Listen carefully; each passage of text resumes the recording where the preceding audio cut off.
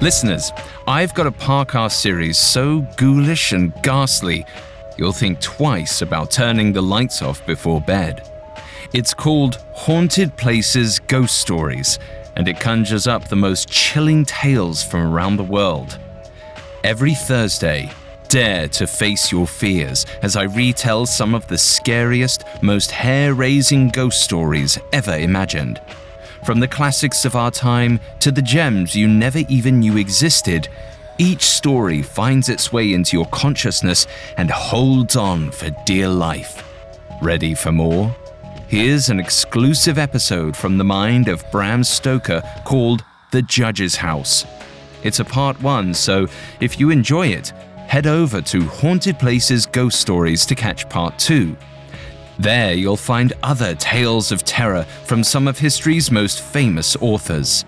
Listen free on Spotify or wherever you get your podcasts. This episode contains descriptions of gore, rats, insect horror, and capital punishment. Some included imagery may trigger claustrophobia. We advise extreme caution for children under 13. The following is from The Judge's House by Bram Stoker. Tonight, the rats disturbed him more than they had done on the previous night. How they scampered up and down and under and over. How they squeaked and scratched and gnawed. How they, getting bolder by degrees, came to the mouths of their holes and to the chinks and cracks and crannies in the wainscoting till their eyes shone like tiny lamps as the firelight rose and fell. Sometimes, the boldest of them made sallies out on the floor or along the mouldings of the wainscot. Now and again, as they disturbed him, Malcolmson made a sound to frighten them, smiting the table with his hand or giving a fierce hush hush, so that they fled straight away to their holes.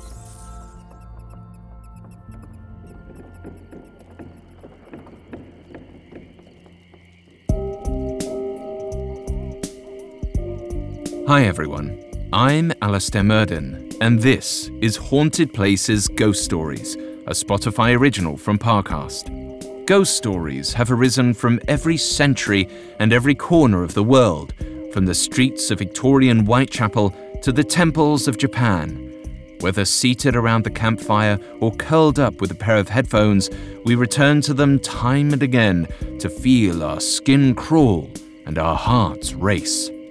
Episodes of Ghost Stories are inspired by classic short stories from some of history's greatest authors. The following version is our own unique take. It may feel familiar in some ways and different in others. We hope you enjoy it. You can find episodes of Ghost Stories and all other originals from Parcast for free on Spotify or wherever you listen to podcasts. Today's story is The Judge's House, and it comes from one of the biggest names in 19th and 20th century horror, Bram Stoker. The Irish author cut his teeth on short stories, many of which demonstrate his groundbreaking use of psychological horror and gore. I will be narrating this story as Malcolm Malcolmson, a student at Cambridge who is preparing for the mathematical tripos, one of the oldest, most difficult exams at the university. Doing well on the exam means the potential for upward mobility. So Malcolm travels to the countryside seeking solitude for his studies. When he finds the perfect place to stay, he dismisses the townfolk's warnings about the old house as merely superstition. But Malcolm's devotion to logic may prove to be his downfall.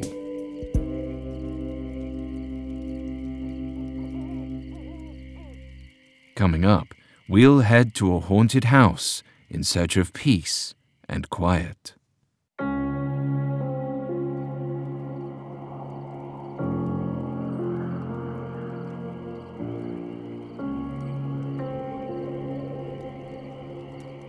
For as long as I can remember, I have gazed at the stars. Under those celestial bodies, I wasn't the son of a miner from Durham. In tracing their patterns, I map worlds that even kings and gentry cannot master. There are no accents or purses in the heavens, no inevitable descent into the cold tunnels that my brothers must enter. The sky offers only numbers and light. It is my solace and my escape, and I endeavour to study it until the day I die. I could not do that, however, without the Tripos exam, and I could not place well in the Tripos without a coach, and I could not afford a coach, so I was forced to become my own. For that, I needed absolute focus. I needed a place where I could sit and think for hours with nothing to distract me, preferably a cheap place. So I examined a rail schedule for the Northern Line and picked the first stop I didn't recognize. I prayed that I would find what I needed there.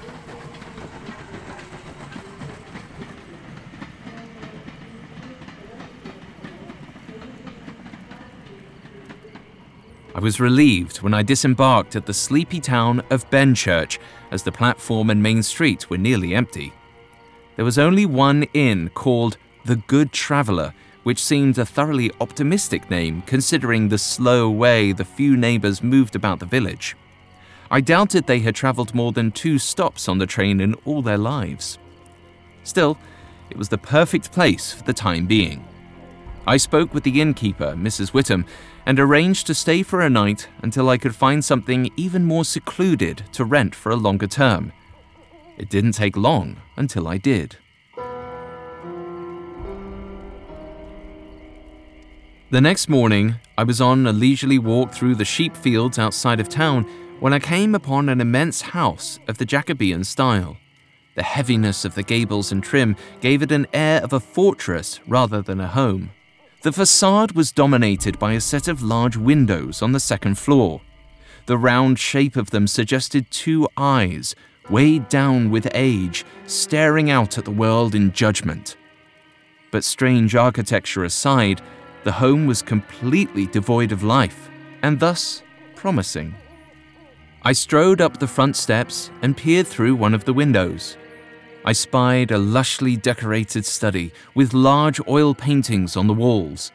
The furniture was upholstered in blood reds and inky blacks, and a long green velvet rope hung down near the fireplace.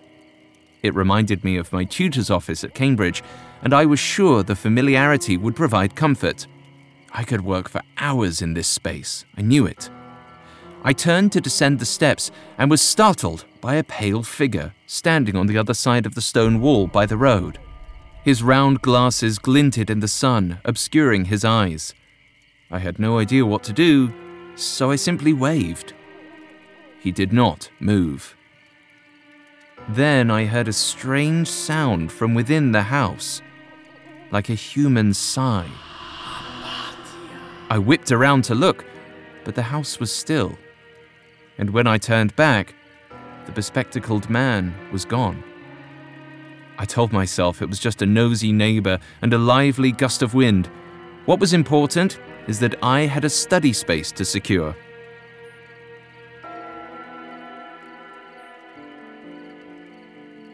I went to the town's sole solicitor and made inquiries. Mr. Cranford was an elderly gentleman with an easy smile. He told me the house was empty and they'd be happy to rent it to me, and rather cheaply at that. I could not believe my good fortune. When I went back to the inn to collect my belongings, I asked Mrs. Whittam if she could help me move some items to the house on the hill. Her face paled as she said, "Pardon me, sir, but I would never let a child of mine sleep in that house. It's seen so much violence. I wouldn't be surprised if there was something lurking in the walls. Not that we believe in the supernatural around here." Oh, small towns had their eccentricities. This kind of talk would be silly in London, but I didn't want to appear disrespectful. So I said, "Of course, Mrs. Whittam, I'll do my best to protect myself. Do you have any suggestions?" She seemed comforted and replied, "My boys and I will help you set up things. If I were you, though, I'd keep my hands wrapped around that alarm bell cord. We can hear the bell from any spot in town, and it might be your best chance at escaping unscathed. Not that you'd need to escape. Just saying. theoretically. Then she grinned tightly. So that was why the green velvet cord was important. I nodded graciously, although I knew I had no need for the bell in an empty house. The only real danger I faced was my tendency toward distraction.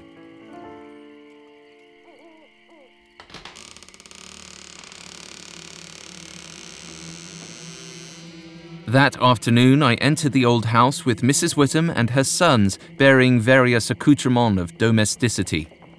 The air was damp, but inside, the place looked to be in pristine condition. I wished to stay in the old study I had seen through the window the day before, so we lit the lamps and Mrs. Whittam's boys pulled a bed into the room. It would be best to take my meals in there as well, Mrs. Whittam said, as she claimed the drafts in the rest of the house would rattle my bones.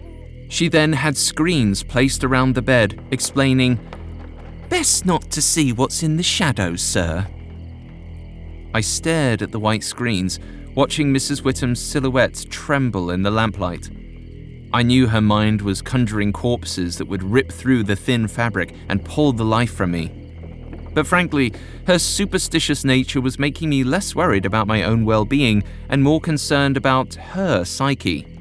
I hated to see her suffer, so as the Whittams left, I quietly asked her older son to keep an eye on her. Then, as soon as they walked out the door, I removed the screen on the bed's window side. I needed the night stars to remind me of my cause.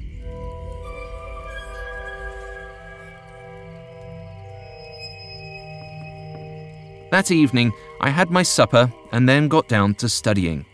Soon I was lost in a sea of numbers with no need for an oar. However, when those equations and theorems began to spin and swirl in front of my eyes, I thought it best to stop for a bit and have some tea. Just then, a soft tittering came from nearby. Like whispers at a gala, the noises were soft but ever-present, an unseen wave washing through the room. Was this the ephemeral something that Mrs. Whittam feared? I left my chair and walked to the hearth. The closer I got, the clearer the sound became. I realized my initial thought was wrong. There was nothing human here. It was more like the scratching of talons from inside the wall. I reached the wall and placed my ear against it. The sounds did not change. They were still moving about, just louder now. They were too big to be insects, but the wall seemed too thin to house anything else. My imagination conjured images of glittering black beetles, and I had to reassure myself that insects had no true interest in people. Annoyed with my own gullibility, I knocked on the wall to chase away whatever animal was taking liberties with my new abode. I couldn't study with this noise carrying on. But the sound only grew around me, to the point where I wasn't sure if it was in the walls or in my ears. I heard a great churning of small legs, and I swore I could feel a millipede slipping through my eardrum, intent on devouring the contents of my skull. No. I pushed my head away from the wall. I could not go on like this. I was a man of reason. If there was a creature inside me, I would have noticed. A traitorous voice inside my head whispered that I hadn't noticed anything until I put my books down. Maybe this was the price for ignoring my studies. I sat back down and tried to read, but the noises were too loud. They grew more distinct in their volume, more mammal than insect. Something larger and more solid, thousands of tiny claws thrashing against old wood in a frenzy. I'd watched a flock of carrion birds once as they took to the sky. They screeched like they were being flayed from the inside out. They flew as if they would die if they could not leave the ground. That same desperation was all around me. Something even larger was creating a disturbance within the walls, and all the smaller creatures seemed to be in a frantic fight to get out. I clasped my hands over my ears and hummed, but it was not enough to drown out the sound. Then, almost 30 seconds later, all the sound died out entirely. The change was so sudden that I lost my hold on the desk and fell to the floor. I prayed that the silence would stay, or else I knew I would have no hope of getting back to my studies. I pulled myself to my feet when I caught sight of a blur next to the fire. I froze, then rose inch by inch, drawing my eyes to the motion. A dark shape was climbing the ornate legs of a chair that I hadn't noticed before, which was very strange, as it was the most striking piece in the room by far. The frame was black walnut with tall spires at the top. It evoked something sinister somehow, like some throne of hell. The velvet back was a blistering red and invoked thoughts of fire and brimstone. The dark shape had settled on the crimson seat, eyes glittering in the darkness. It was then I realized what it was. Sitting before me was the largest rat I'd ever seen. 2 feet long at least. Its brown fur was as smooth and silky as my own hair. It was the face, however, that held my attention. The pinched nose led to angular cheeks and large round eyes that were a deep, cold blue. There was something eerily human about it. It opened its mouth to reveal razor-sharp teeth, and I began to slowly back away. I could understand why the creatures in the wall were so unhappy. This was more of a small dog than a rodent, and it was waiting for the opportunity to attack. I took one more step backward, and the rat launched itself at me.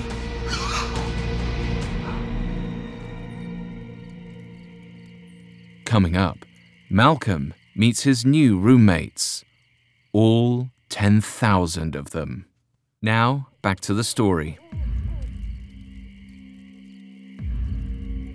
When you rent an old country house to study for the most important exam in your burgeoning astronomy career, well, it's best to make sure the walls aren't teeming with monstrous vermin. I learned this lesson firsthand when I was ripped from my work by the sudden arrival of a 2-foot-long rat, which shot at me like a hairy comet. I fell back, but as it moved forward, the mathematician in me gleaned that the parabola of the animal's flight was not meant to intersect with me. It flew through the air and landed on the long green cord that hung from the ceiling, the alarm bell. The rat did not weigh enough to pull it down. It only skittered up the cord and went somewhere the light couldn't reach.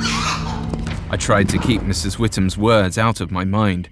The innkeeper saw ghosts under every seat cushion, but there were no ghosts here. Only one rather large rodent and a cluster of poor creatures in the wall who were unable to escape it. Still, as I retired, I couldn't pull my gaze from the screens Mrs. Whittam's sons had erected around my bed. Though I had removed the screen nearest to the windows themselves were rather small for a house so big. It was hard to catch a view of my stars. So I dragged the bed closer and slid under the blankets again. But as I turned toward the window, I caught movement on the screens behind me. There were shadows moving on the other side. Slowly, the shadows began to grow. One small shape landed atop another until the shape climbed up the screen, beginning to take on a recognizable form. I shut my eyes and tried to ignore the quiet squeaking, the pad of tiny feet. I told myself it was only my imagination. I was filling in the gaps. My mind's need to quantify the world was building something that looked familiar to me, though it was nothing at all. I tried to reassure myself, but I was still cursed with a scientist's need to see. I had to open my eyes. There was a person on the other side of my screen. I could only make out the shape, but there was a head with broad shoulders beneath it. But the body was too thin, more a sliver than anything else. But that was the nature of shadows. They distorted proportions. I did not want to confront the shape, lest my worst fears be confirmed. If this were a burglar or some other ruffian who had long made use of the house, the best course of action was to stay where I was. Let them rifle through my things or take whatever they want. As long as my body was intact, I would be all right.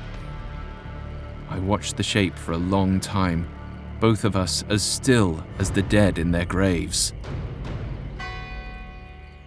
Then, as the bell in the church tower struck 4, the shadow quivered slightly, becoming so thin and angular that it almost ceased to be a man at all. The glow of the moon and the stars did distort shadows. I knew this intimately, as I had calculated hundreds, if not thousands, of problems to this effect as I studied my astronomy. But shadows did not distort like this. This broke the rules of light itself. I considered investigating. I needed to understand what strange world I had entered, where the principles of science that had driven my whole life no longer applied. But I felt such a grip of cold fear upon me that I could not move.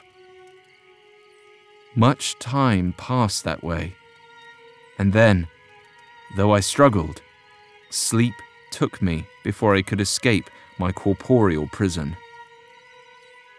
When I awoke the next morning, the shape was gone.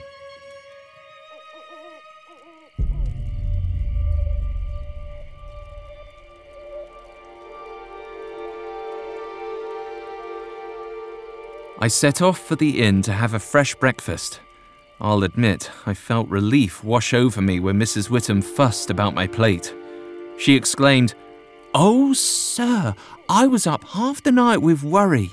You look paler than yesterday, but I'm so glad to see you." I assured her that I'd slept quite well. It did not seem fair to tell her the truth. Yet her eyes examined every crack and crevice of my face. I decided it might be best to put her lingering fears to rest, so I insisted, "I'm happy to report I didn't see any ghouls or goblins skulking about the place. But there was a strange rat." Mrs. Whittam spilled a pitcher of ale on the table and hurried to clean it up, waving me off with the other hand to continue with the story. I stifled a chuckle and began again. "He sat on top of a black walnut chair, as though he were human. I know it sounds absurd by the light of day, comical even, but last night, why, this rat looked like Satan lording over his kingdom." Mrs. Whittam muttered, "You know not how right you are." I asked for clarification, but she did not offer any. She left to refill her pitcher, and I decided to enjoy the pleasant noise around me as the townspeople came in and out. It was easy to forget my fears. The house was a tomb teeming with rats, but here, on a sunny market day at the inn, I felt the hum of life. Then, a voice startled me when it whispered, "She means well." I turned to find a man behind me, the same spectacled man who'd been watching the house the day I'd found it. His hair was thinning, and his glasses were as round as saucers. He continued, "I don't mean to intrude. I only had a conversation with Mrs. Whittam this morning about the old judge's house being rented out. I'm Dr. Thornhill." He held out his hand, but I was not sure what to make of this doctor. He possessed the common countenance of his profession, concealing his real thoughts behind a mask of geniality. Finally, I shook his proffered hand and told him of the rat's odd behavior and the path it scampered up the famous alarm bell. The smile on his face twisted as he murmured, "There's an interesting story behind that alarm bell, if you care to hear it." I could not tell if he was merely teasing me or trying to warn me of something, but I nodded, asking for him to explain. Thornhill began his tale. The old judge was a cruel, stone-faced man. He had a harsh view of the law and loved the spectacle of a hanging. He hanged anyone that he could. Our town lost nearly 300 people to his gavel. I gasped at the number. For such a small town, that many hangings would have a devastating effect on the economy. And families, of course. I was unnerved, but I did not see what the story had to do with the vermin lurking in my walls, so all I said was, "I am sorry for the town's loss. What a dreadful thing to endure." Dr. Thornhill blew out a long breath. I could see him summoning his courage to finish his sentence before he continued. "The green cord was the judge's instrument of torture. Each one of his victims was hanged with it around their neck. When he retired, the judge moved the rope to his house to act as the pull for his alarm bell. That way, even if he called for help, he would grab hold of it and remember his previous strength." A shrill cry came from behind us. I turned my gaze away from the doctor to see Mrs. Whittam shaking with her hands braced against the countertop. She pleaded, "Please don't speak of the judge here, Dr. Thornhill. He will hear you. He may already be listening, watching this poor boy." Thornhill got up and went to her, soothing her as best he could, not wanting to cause any more distress to this beleaguered woman, and being quite uncomfortable myself, I rose to take my leave. I'd only just walked out the door when I realized I'd left my hat on the table. Frustrated that I would have to suffer through more talk of imaginary spectres, I tiptoed back into the dining room as quietly as I could. What I heard there chilled me to the bone. Mrs. Whittam hissed to the doctor, "You shouldn't have told him about the bell. He has quite enough to upset him."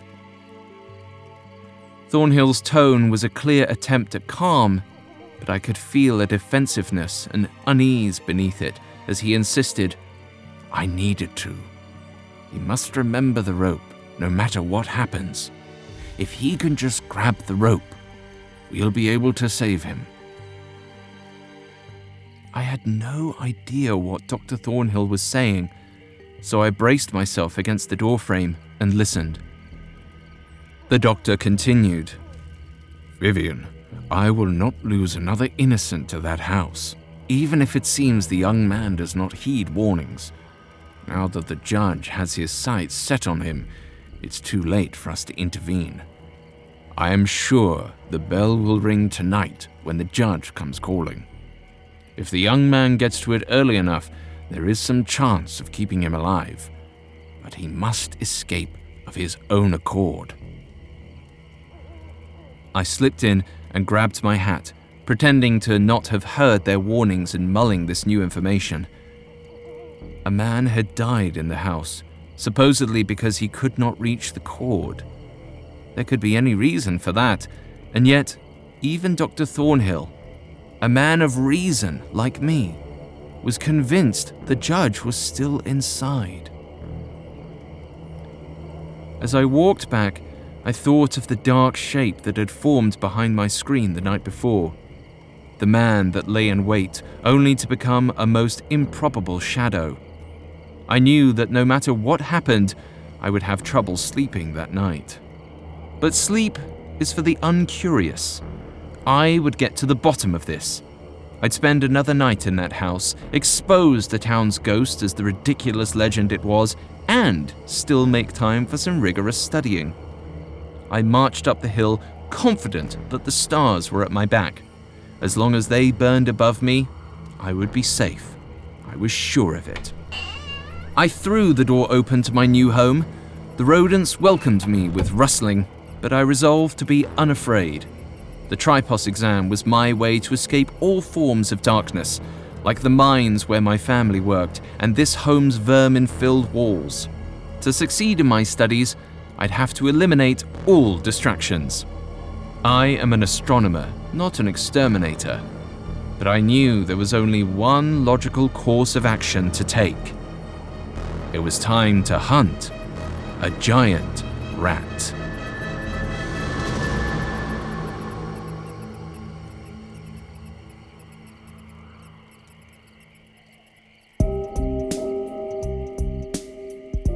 Thanks again for tuning in to Haunted Places Ghost Stories. We will be back on Thursday with the conclusion to our adaptation of Bram Stoker's The Judge's House. You can find more episodes of Ghost Stories and all other Spotify originals from Parcast free on Spotify. See you on the other side. Haunted Places Ghost Stories is a Spotify original from Parcast. It is executive produced by Max Cutler, sound designed by Kenny Hobbs, with production assistance by Ron Shapiro, Carly Madden, and Erin Larson. This episode of Haunted Places Ghost Stories was adapted by Lil DeRitter and Jennifer Richey, with writing assistance by Alex Garland, fact-checking by Audriana Romero, and research by Mickey Taylor. I'm Alastair Murden. I hope you enjoyed Part 1 of The Judge's House. Hear Part 2 and more forays into fright by following Haunted Places Ghost Stories free on Spotify or wherever you listen to podcasts.